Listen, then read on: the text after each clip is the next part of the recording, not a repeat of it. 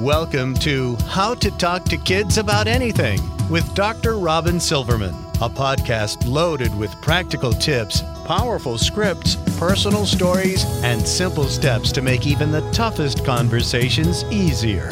So get ready to get the information you need to make the impact you want from someone you trust, your friend, parenting expert, Dr. Robin Silverman.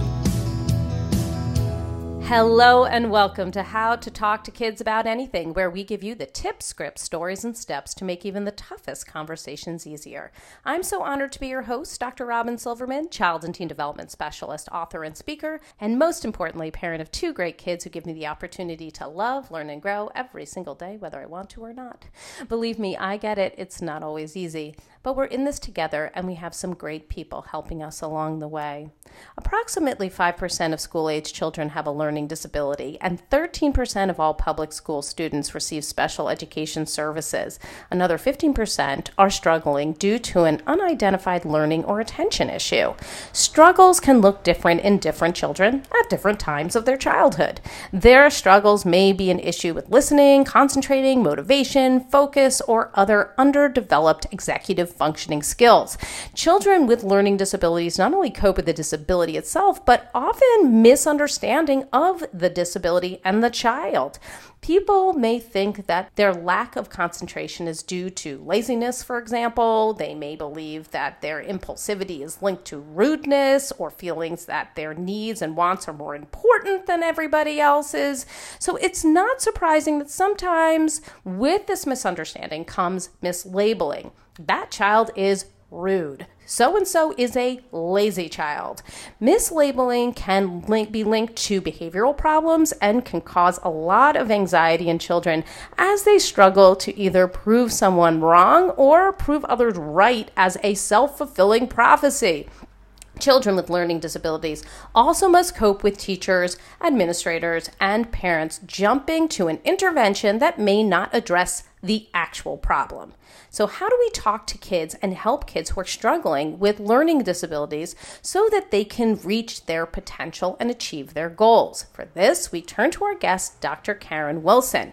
Dr. Karen Wilson is a clinical neuropsychologist, assistant clinical professor at the Semel Institute for Neuroscience and Behavior at UCLA, and the founder of ChildNexus.com, a digital platform that connects parents who have children or adolescents struggling with neurodevelopmental or social emotional issues with professionals who provide services.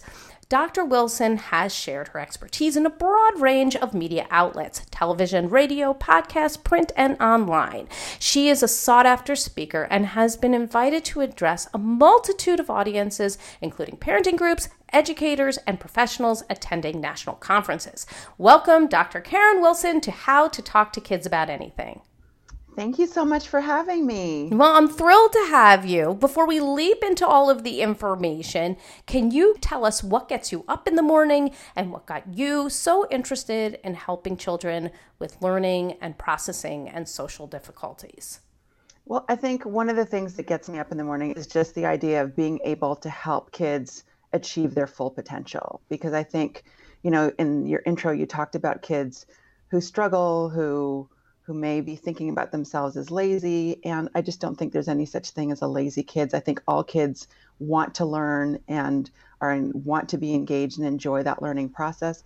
And for some kids, it's hard. And so my role in helping kids get to that point where they're enjoying the learning process and decreasing the struggles is so important. I really appreciate that. And that's interesting what you were saying about kids feeling like they are lazy, because as I was talking about in my intro, we may be labeling those kids and they may be seeing it as a self-fulfilling prophecy. But what I didn't say, and what you just said, is the internalization of that label and actually thinking of themselves as, I am lazy, I am out of control, so that they wear that label as a robe and it winds up being part of everything that they do. Wouldn't you agree?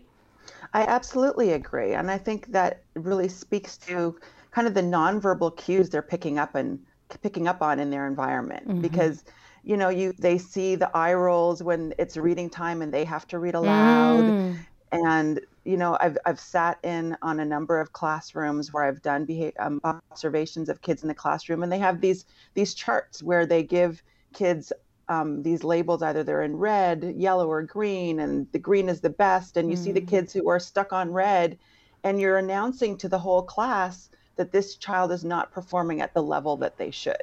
So they're hearing loud and clear that they are not doing what it is that they're supposed to be doing at any given time. Wow. And that is heartbreaking. I know that we have many children who are struggling these days with learning and processing and social difficulties. And as we were just talking about, sometimes adults will see these struggles and wind up rationalizing the difficulty through a lens of typical neurodevelopment. So you mentioned in the past, for example, that we might say that they'll grow out of it, or they're lazy, or they're the youngest in the class. That's like, how we rationalize it. And you've said that in your work. And we're doing them a disservice when we do this, of course. So when we see that our child as a parent or a child in our class is struggling in some of these key ways, what would you say is the best thing to do to help the child both professionally and on a day-to-day basis as a parent or a teacher? Yes, I think that is so important what you just said, because I think that is my soapbox, is standing up and letting people know that you have to pay attention to the difficulties that children are experiencing, and you have to validate their experience. So if a child is telling you, this is hard for me, you don't want to tell them and give them the message, if you just work harder, it will go away. You want to validate the struggles that they're experiencing. So as parents and teachers, what you want to do is obviously document your observations, have a conversation with each other, a parent and a teacher. If a child has two teachers, then have a conversation between the two teachers and validate, are you seeing the same thing in your classroom that I'm seeing in mine? The parents can then have a conversation with the soccer coach and say, my child's teacher is saying that they're really struggling with paying attention. Are you seeing that on the soccer field? Because then it adds information. And once you have information, then you can go to the next step of just evaluating whether or not this is a significant struggle that's really starting to interfere with the child's ability to reach their full potential and demonstrate what it is that they know. I feel for the child, and I also feel for those who are working with the children and the parents. My children both have ADHD. They have, other complications, and it can get really frustrating. And it's easy to wind up falling into that trap of thinking to yourself, as you're inevitably comparing this child to other children and thinking, this child I just had this conversation with this child. Like, we already talked about the consequences of this behavior. We already talked about some skills that we can use. And here we are again. Like, it can get very frustrating. So it's easy to fall into that trap. What message do you have for the parents and teachers who are working with kids and are getting frustrated about repeating themselves over and over again and feeling like there's nothing that's changing? I think one of the messages is the fact that a parent or a teacher's frustration is something that you have to pay attention to, yes, but you also have to realize that it doesn't compare to the child's frustration, that you really have to be in tune to the child's frustration level. So if you are experiencing that frustration, you're probably mirroring and even you're mirroring what it is that you're seeing in that child. And so you're picking up actually on the child's frustration. And that's a good time to really pause and say, if I'm experiencing this frustration because of behavior X, what is it that this child might be experiencing as well? Because what you might be picking up on is the child's frustration, the child's anxiety, the child's concern about the difficulties that he or she is experiencing. And understanding that those kinds of messages may be coming out in unique ways. Like, it's not always, the gritting of the teeth, the looking away, the actual demonstration of, that emotion that comes with frustration, but it can come around as silliness and looking distracted and putting your attention in other places, fidgeting, bothering the kid next to you. Wouldn't you agree? I absolutely agree. And what happens often is that those behaviors that you see mask the underlying difficulties. So a child, for example, who's really struggling with reading may get up and go to the restroom numerous times, particularly when they know that that's going to be their turn to read aloud and it's going to cause them some embarrassment. Or the child who can't sit still and it's physically uncomfortable because of the motor restlessness, they have to get up and sharpen their pencil numerous times during the day. And that can disrupt the flow of the classroom. And of course, the teacher wants to get through the material, and kids in the classroom are learning at different paces, but those behaviors can be a red flag and indicate some underlying struggles that need to be addressed. We had interviewed Dr. Mona Delahooke, who I adore, and she talks a lot about what's underneath the iceberg, underneath the behaviors, and looking at what's underneath. And I feel like you're echoing that from your point of view, which I think is extremely important. And it's not surprising that the teacher who is working with that child and seeing them consistently getting up after they've said, no, do that before or do that after, that they're starting to think that the child is being disruptive on purpose, that they're looking at them and saying they're being rude. They know what I have set out. They know what I have told them. And now they are choosing to get up to go to the bathroom during that time, even after we've established the rule. So you can see where that frustration comes in, but understanding and highlighting what you said, that they may be using it as a strategy for social survival. That's exactly it. And it gets conceptualized and interpreted as defiance. And it may not even be a behavior such as talking to a friend or getting up numerous times. It might be that they're just not starting the work that they're asked to do. And, I think about a lot of kids who have struggles with executive functioning with writing, and the teacher says, okay, I want you to write about this topic, and they open their notebook and they stare at the blank page. Yes. And all the other kids have started working and they're still staring at that blank page. And the teacher comes by and says, I thought I told you to get started. You know what you're supposed to do. But if you don't know that child has all of these great ideas in her head, she doesn't know where to start.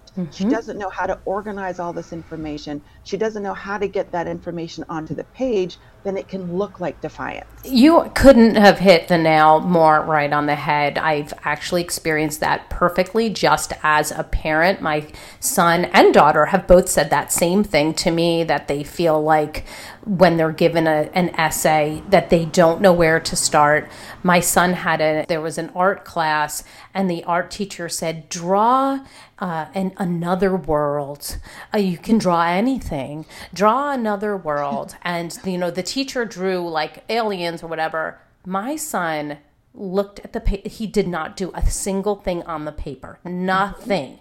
And he came home like really distraught about it. What was that guy talking about? What do you mean another world? Like what? What are you talking? I have no idea what you're talking.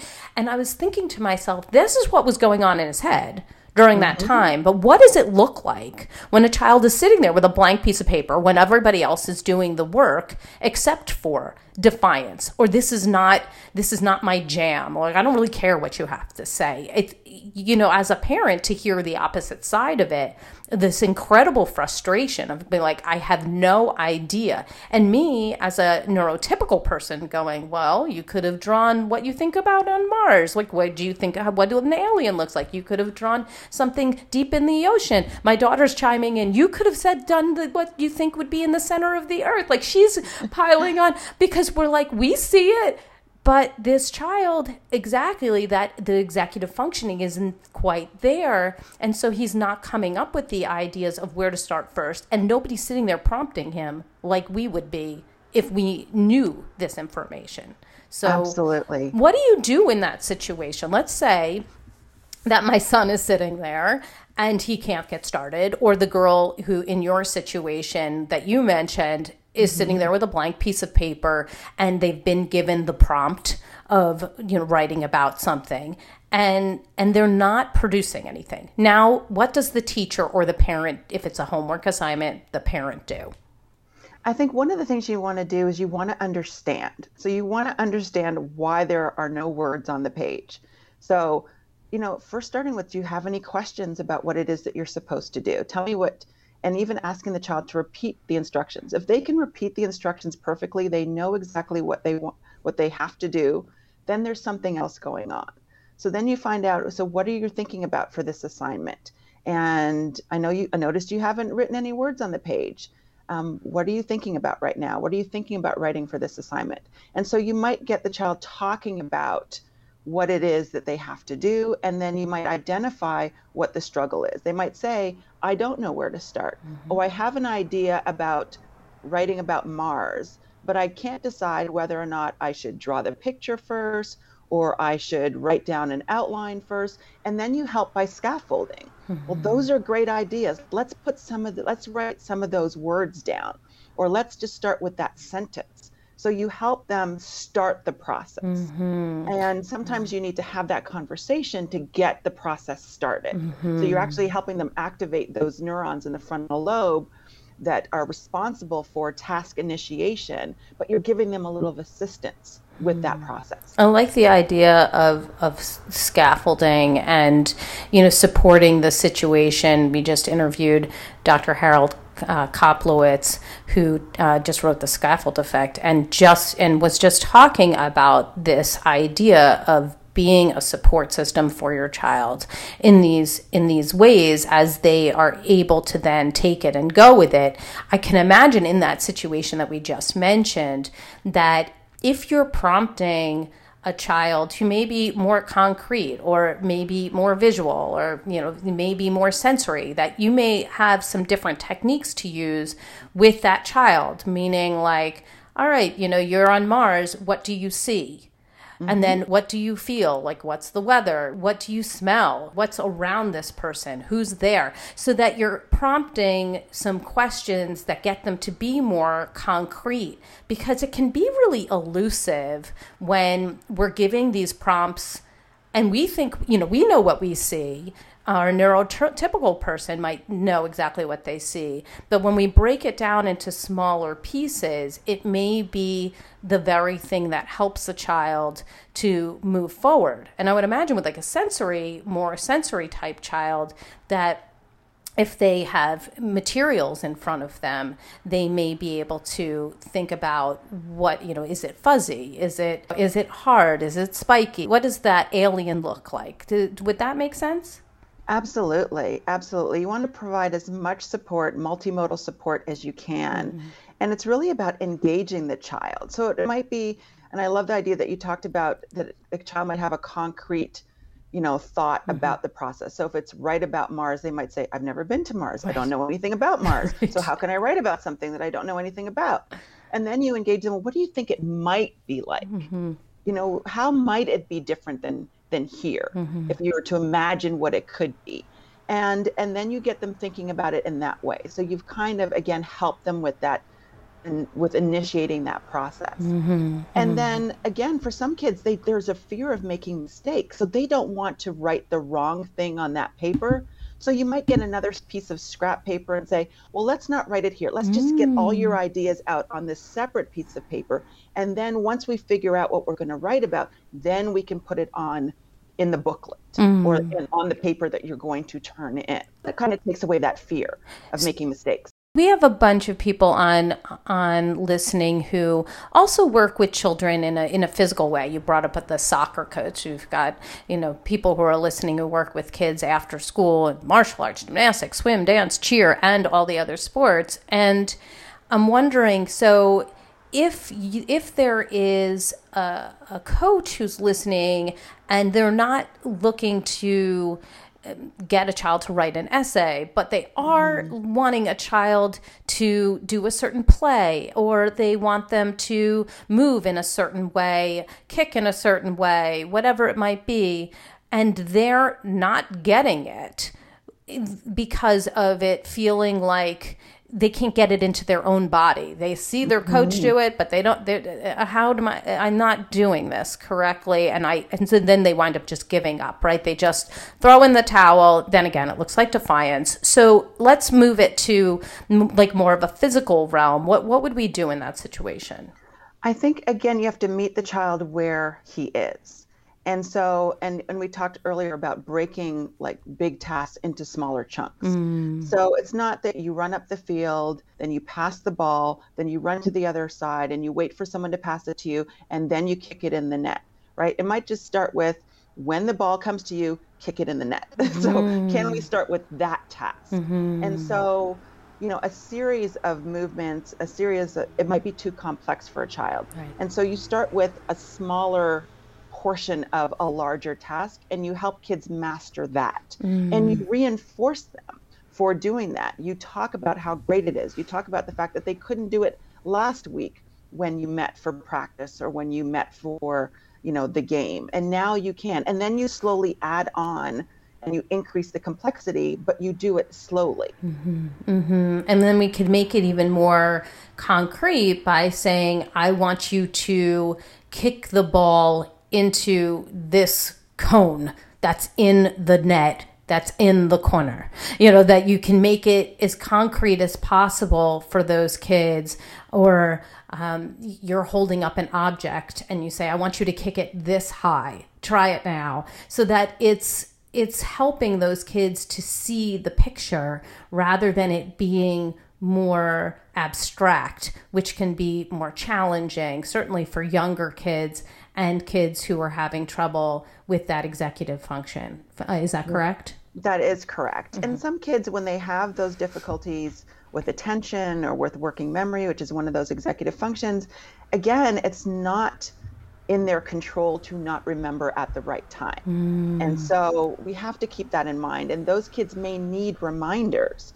And you also don't want to call that child out. You don't want to say, when all the kids are on the field, say, Johnny, don't forget to pay attention. You want to make it about everyone. Okay, now everybody pay attention. Right. Or you might even have like a signal, a flag or a hand movement that alerts Johnny to pay attention. But you don't want to call that child out who's struggling. We love that. And also parents, I love parents. I am a parent. I totally get this feeling. But my husband and I used to own a martial arts and fitness academy a million years ago. And we had many students there that, you know, they would be on the training floor and the parents would be watching, and the child's focus would, you know, start to wander off, and the parent would actually call from the watching area and say, Johnny, pay attention. Now, not only does that embarrass the child, but it also takes their attention off. Absolutely. Right? So, so we can be supportive as parents, and if they are looking at us, that we also have one of those cues that's silent that allows them to know to pay attention. Not that we should be waving our hands to get them to look at us so that we can give them that sign, but certainly that was some advice that I had given to the parents. Now, you had mentioned executive functioning, so just so that we're all on the same page, what is it in regular terms that we would all understand, and what specifically are examples of what we might do to strengthen executive functioning skills if our children seem like they are deficient in them or they are developmentally delayed in some of those executive functioning skills? I'm sure. So executive functioning, it's really a term that describes a number of different things. And it really, if you kind of think of a big picture, it's a child's ability, an individual's ability to do what it takes to achieve goals. So it's goal-directed behaviors. And there are a lot of things that are involved in achieving goals or accomplishing goals. So it includes things like, you know, we discussed starting a task. So beginning a task, just getting started, getting your brain ready to begin a new activity.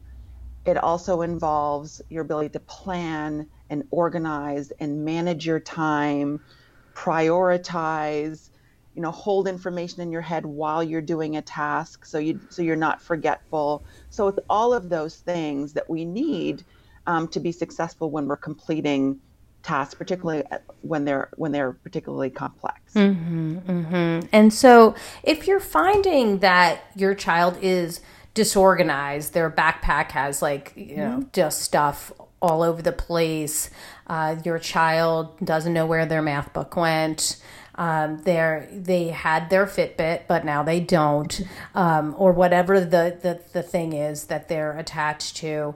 What is it that we can do to assist them in the development of different executive functioning skills? Yeah, I think one of the biggest things we can do is model for our children executive functioning skills. And so it might be that at the end of the day, at the end of the day, you help them organize your backpack. You say, let's get things ready for tomorrow. Let's make sure we have everything that we need. You might give some visual cues. You might have a checklist on the refrigerator. So the Chromebook is in there, your math book is in there, you've got your pencil case, you've got your headphones if you need them, all of the things. You have everything in that book. And then once you do this over and over again, then you can back off and have them just go to the checklist and check things off. And then you get to the point where they don't need the checklist. They have it in their head and they're holding those items in working memory, and they can put all the things in the backpack themselves. And then you put the backpack near the door, because now they don't have to, in the morning, when you as a parent, and I'm a parent as well, know that if you don't have all those things ready at the night before, the morning is chaos, because then is the math book upstairs, or you forgot this in the basement, and we still haven't eaten breakfast, and don't forget your snack. And you have to have a plan, but you have to model that organization for your child, and then they can internalize it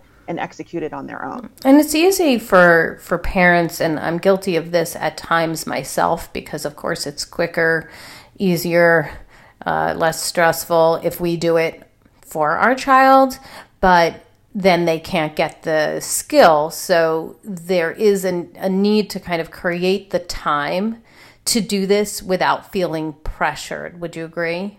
Absolutely. Absolutely. I think that you can, again, help your child. I think you're not enabling. Right. Sometimes you just need to put it in yourself. Yeah, sometimes you just do. You just do, and that alleviates the stress. But then the next day, you might make sure you get up a little bit earlier so you can have that time to model it for your child. And again, when kids do go through this process over and over again, they learn it, and they're learning those executive functioning skills. And the goal is to have them be able to execute and utilize those skills on their own without your prompting. But they need some support in the beginning in order to do that, because they're learning something new. And every time kids learn something new, and I love talking to kids about this process of learning, is that they're causing changes in their brains, and their brains are making connections. And then you reward them for doing it on their own. And that, gives them, that dopamine release, and they feel good about it, and they feel empowered, and they want to do it again because it felt so good to have everything that they needed, and they did it on their own. What kind of rewards would be appropriate in that moment? Just verbal rewards. Just, you got everything in your backpack on your own, and I didn't even have to remind you to put those things in there. Remember last week when you're having so much struggles with that, and you're really frustrated because you forgot the math book? That didn't happen this time, and I'm really proud of you for that. You've been working really hard. So important. Now, your work shows that if a child has anxiety and a learning disorder, that the intervention for the learning disorder is not enough. I have learned that the hard way. The anxiety also needs to be addressed here. So first, how do we know if our child indeed has anxiety that actually needs to be addressed? It's not that they're just a little nervous about this or that, or, and if we do know that the child has anxiety as well as a learning disability, what are some of the next steps for us as parents in tandem with our child's educators or coaches to specifically help them to goal set and thrive? Yeah, I think that's a really important point, that children can struggle with two or more things at the same time, and they can interact to make things more difficult. And anxiety is one of those things. So if you are struggling with learning and you also have anxiety, then that can exacerbate the difficulties that you're having with learning. And so you have to address the anxiety and the learning difficulty. And first, again, is understanding that there is a struggle with anxiety. And oftentimes that may come from a consultation with a professional, because sometimes as parents, you don't know what should be expected. Is this normal? And if you're not sure, then definitely seek a consultation with a professional to determine whether or not this is a case of anxiety that needs to be addressed by a professional, either through psychotherapy. And you had Dr. Dawn Huebner on your Yes. podcast talking about worry and how, you know, there are evidence-based approaches to addressing anxiety. So there are things that we can do to address the anxiety, but you first have to know that it's there, which is why identifying the reason why kids are struggling is so important. Because if you don't know, you're just guessing, and then you can't get the appropriate intervention for that child. So if you think it's anxiety, but it's really a reading struggle, and you treat it like it's anxiety, then you're not addressing the underlying issue. And so you want to make sure that if you have any doubts and you're not sure, that you're getting the professional guidance in terms of identifying what the issue is, so that you can have a treatment plan, an educational plan that addresses the issue. Yeah, absolutely. I could see and imagine, I mean, my head is just going to looking at the child right now and seeing that if they have anxiety in the classroom and they, again, don't want to speak up, or they're worried they're going to fail, and they are have a social anxiety in front of people, that they're not going to perform as well as they could, but they also may not look like they're ever trying. And then you feel like, well, this is an effort issue. This is a laziness issue. When actually, if it's anxiety and that's not treated, you can't even get to whatever else might be going on. Absolutely. And if we go back to that example of the child staring at the blank page, if the issue is not executive functioning, but it's really fear of making a mistake on that page, and you treat it like it's an executive functioning issue, you're not addressing the anxiety, which is treatable. Right. And there are effective and evidence-based, again, treatments that address the anxiety, but you have to know what it is in order to help that child. I know that you've mentioned in your work that a child who's struggling with anxiety might wind up looking irritable or extremely tired. They may have concentration issues. They may have difficulty sleeping. So I kind of want to jump into that. Let's talk about sleep, because we know that's really important. We know that we feel better when we get enough sleep. We've heard that sleep is important, of course, our whole lives. And your work tends to highlight that as human beings, we spend approximately 1/3 of our lives in a state of sleep. Yet 70% of American kids and adults get insufficient sleep. I mean, that definitely happens in my house sometimes too. And when kids don't get enough sleep, I mean, we all know what happens here, right? Kids don't get enough sleep. We wind up with poor attention. We wind up with behavioral issues, possible issues in school with academics. So first, how much sleep do our kids need? And if they are not getting it, and you know their focus and attention and behavior and attitude are suffering, what is our next move? I mean, are we talking melatonin here? What is it that we do in that situation? That's such a good point. And I talk about sleep a great deal because, you know, one of the things you'd asked about is what can parents do to support their kids? And one of the things that they have control over is helping kids manage their sleep. And sleep is important for so many aspects of our lives, just like you said. And when we think about what it looks like in kids, it looks very much like what it looks like for adults. If you think about when you were sleep deprived, when you stay up too late, you know, writing a report or working on responding to messages, you're irritable in the morning, you have poor self-regulation, you're exhausted, and that's exactly what kids are experiencing. And so if we, you know, and we talked about anxiety, but emotional regulation is also an issue for a number of different kids where they have these big emotions and they can't manage them. And sleep is a big contributor to emotional regulation issues in kids. And so sometimes we don't make the connection between lack of sleep and behaviors and difficulties that kids are experiencing. And for some kids, the attention issues that teachers are seeing in the classroom are not related to an ADHD or an attention disorder. It's actually associated with sleep deprivation, chronic sleep deprivation, which leads to difficulties with attention and problems with executive functioning. So one of the things we want to know is, are our kids getting enough sleep? So you asked how much sleep should kids get? It's between 9 and 12 hours of sleep. That's how much they should be getting. And obviously the younger kids need more sleep and the older kids don't need as much, but even teenagers need, 9-10 hours of sleep a night. And so that's something to keep in mind, because not only is it important for our emotional regulation and our attention and our focus, but it's also necessary for the encoding of memories and for the clearing the body of toxins while we're sleeping. So all of sleep is important for our health, our overall health and our well-being. Right. And it also helps us with learning. And so establishing healthy sleep habits is important. And again, it comes back to modeling those behaviors for your children and having, a sleep schedule at home. It's not like when you had an infant, but you have a strict bedtime for sleep. You have a strict time when all the devices come off, when kids get off screens. You have a routine where you might have some reading time before bed. You have a nice shower or a bath. And again, all this time after dinner.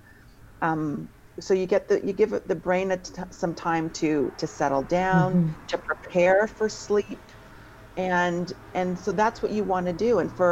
And I can understand, because this has been a very challenging year. There's been a lot going on. Kids are spending more time on screens, and homes have been very chaotic, and it's been hard to kind of keep to routines, but it's very important. It's very important for the way the brain is going to develop, because we know that, particularly early on, we have an opportunity to shape the way a brain is going to develop, and sleep is needed for that process. So we want to make sure that early on kids are getting enough sleep. So if you're finding that you're doing these things, your children are, there's no screens after dinner, and they're reading books before bed, but you still have a child who is not sleeping well. They're just not getting to sleep before midnight or whatever, that they're just up. They'd read and read and read, or they'd, play with something, next to their bed or whatever it is until the cows come home. What do you do with the child if you can't seem to get that child to sleep? I think there are two things. One, you want to understand the reason why they're up, because sometimes the book is so stimulating that they can't go to sleep. My child was up reading the Hunger Games. Like she could not put it down. She was like, I need to finish. And then she admitted the next morning, she was like, I was up until 2 a.m. I'm like, that is just crazy, but it's true. If you are in the middle of a book, that occasionally you get to that point where you feel like you have to get to the end, or you're just not going to be able to sleep anyway.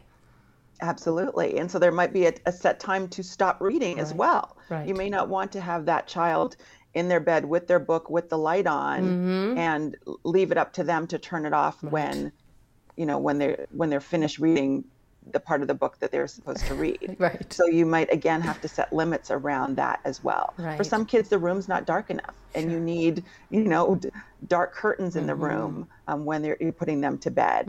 For some kids, again, we're back to the anxiety. There's a lot of anxiety. They're worried about the next day, and maybe they have a test, or maybe they're going to have to read out loud, or maybe they feel like they're going to get in trouble for not paying attention because that's what happened today. And so it might be that you have to address the anxiety to help with sleep. But then it all comes back to understanding. You want to seek to understand. I see your light is still on. We're supposed to be going to bed. It's really important for you to get enough sleep, and then engage in the discussion about what it is. Well, I'm really worried tomorrow because, I had this this altercation with this friend, and I'm afraid that people are going to be mad at me.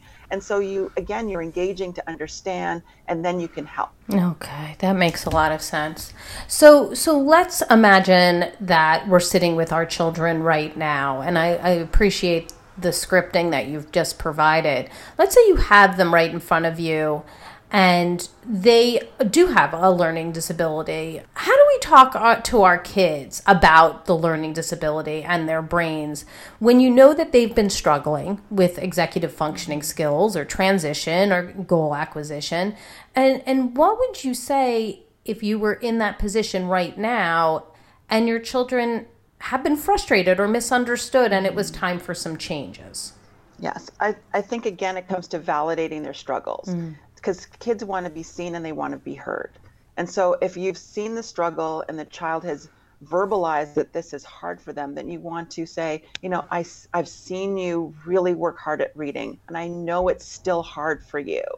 And so you want to validate what it is that they're experiencing. And then you want to have some kind of normalizing of the struggle.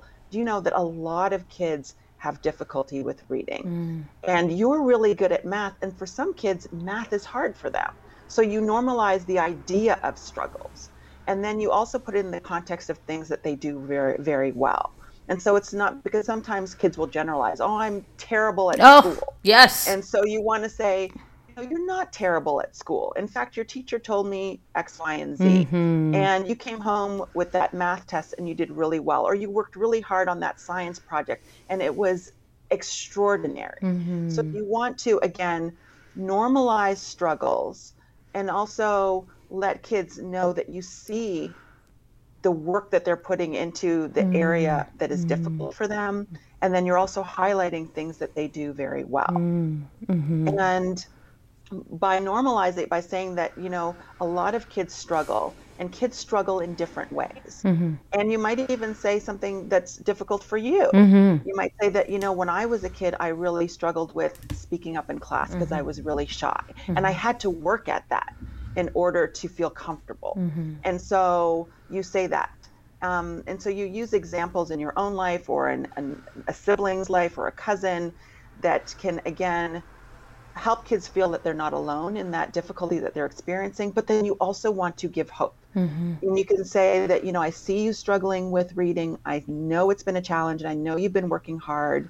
And, I want you to feel better about reading, and I want it to not be such a struggle for you. So here's what we're going to do. There is this person who really is helpful for kids who have difficulties with reading, and I want us to work with this person to help you develop strategies for reading so it's not so hard for you. And so you're normalizing the struggle, you're talking about their strengths, and then you're also giving them hope by saying that we're going to work on this together, and we're going to make this easier for you, and this is what it's going to look like, so it's not a scary thing. And even by talking about the person who's going to be helpful and giving them that hope, you're basically saying there's somebody whose entire career is devoted towards helping kids like you, because there's a lot of you. It's not just you. This is their entire world, is that they're helping kids with reading. And so, that must feel much better. If the situation is attention-based, and you're talking to that child and you know that they've been distracted by the dog, the food, the people, the noises, the access to screens, what is it that we're saying to our child in that situation? Because I know that that's really a struggle for parents right now. They just want to rip the screen right out of their hands. What are the words that we would use in that situation? I think you can use similar words because their struggle their struggle is there, but it's just in a different area. And there's different words you use for a kid who has ADHD versus a kid who's struggling with attention who doesn't have a diagnosis. And so we want to be clear on the fact that, if a child is, struggling with attention, struggling with focus, there are a lot of distractions. Again, you can normalize those struggles given the situation that we're in. I get it. The dog is barking. Your sister's running in and out of the room.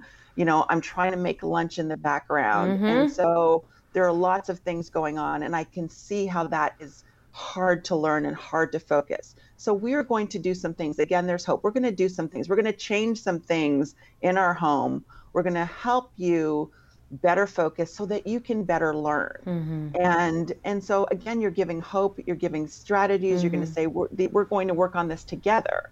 And you might even say that I'm experiencing some of these distractions because I'm working from home, and it's not like in my office where nobody is coming in. I'm having to do a number of different things. So we're going to work on this together. We're all going to find ways to better pay attention so that we can all get our work done and do what we need to do to kind of get through this period. I love that there's it feels like almost a step-by-step system that you're highlighting here, where you're empathizing with your child, you're giving them, and you're normalizing things, and you're saying that here are some strategies and then some hope. And I love that can be generalized to different struggles.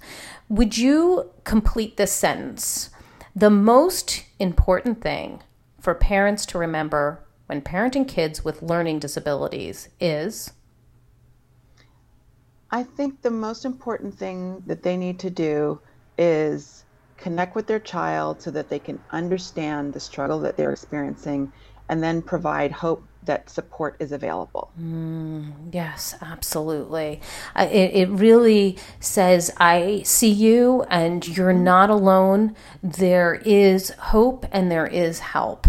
So I love that. Give us your top tip. What do you want people to come away with after listening to this podcast episode so that they feel empowered at home or in the schools or in their facilities where they're working with the kids? Yeah, I think one of the tips would be that when kids are struggling, there's some stigma about what that could be. And if a child has a diagnosis, there's stigma around that. Parents don't want to share the struggle. But again, once people know what the struggle is, they can then work to alleviate the difficulties and help kids in that area, whether that be socially or whether that be with learning. And so we want to make sure that we seek to understand the reason why a child is struggling so that we can get them the appropriate help. So I think that's one of my number one tips, is to really seek to understand the struggle and not rationalize it. And the other thing is to normalize that all kids struggle in different ways. And for some kids, it's going to impact them, in a more significant way in terms of their daily lives. But realize that all kids struggle in different ways, that we want to normalize that for kids, particularly for kids who are experiencing some anxiety or some self-concept issues around the difficulties they're experiencing. And then for parents to also help kids understand, in that same vein of normalizing struggles, that even kids and adults who are excelling in their fields still need coaches to help them. If you think about Simone Biles, she has a coach who helps her. So when you're talking about bringing in an attention coach or a reading coach, kids can understand how coaches can help. They may have a soccer coach. You don't get on the field without practicing and just become the greatest soccer player on earth. You need some guidance to get there. So that's a way of normalizing the experience of of intervention for a child. I love that. That really does help to put things in perspective. And anytime that we're bringing in celebrities and athletes and authors and people who kids admire and want to emulate, that it says to them that this is all okay. And everybody is all in the same boat, but for different reasons. I love to provide kids with stories of people that they know that they may not realize the struggles that they've been through to get to where they're going. Because, often we learn about a Simone Biles without, and we know about the athlete now, but we don't know about any struggles that she may have had in the past. Or, we hear about Michael Jordan, or we hear about Oprah Winfrey, but we don't understand what it took to get there. Even when we talk about President Biden and his stutter. Any of these things can be very helpful for your child to learn about, so that they realize that they have great potential, that other people who have struggled in the same ways as them, certainly kids with ADHD and anxiety, my goodness, there's countless celebrities and CEOs that have struggled with those things. And it's so great to be able to bring that in. I really like that technique. Give us the resource of the week. Where can we go to get more information about you and the work you're doing? There are two places. They can go to childnexus.com, where we post articles about, different struggles that kids face and how to support them.